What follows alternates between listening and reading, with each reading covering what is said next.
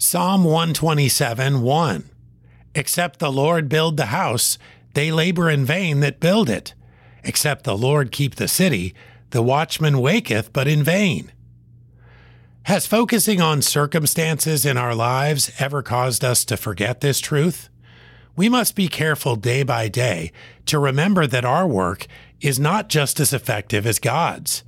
The philosophy that leads to a usurpation of God's position as builder and watchman says we can handle most things on our own. This is, of course, a ridiculous statement that has little evidence in reality. Still, we sometimes find ourselves instinctively believing it. This is really a passage about total reliance upon God. It devalues our skill at life architecture and oversight, while establishing the total sufficiency of the Lord.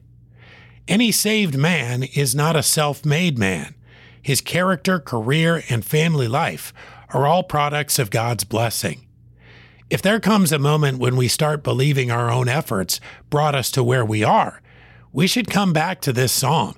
If we're working in our own strength, excluding God, we should prepare for eventual collapse. Psalm 127, 1. Except the Lord build the house, they labor in vain that build it. Except the Lord keep the city, the watchman waketh but in vain.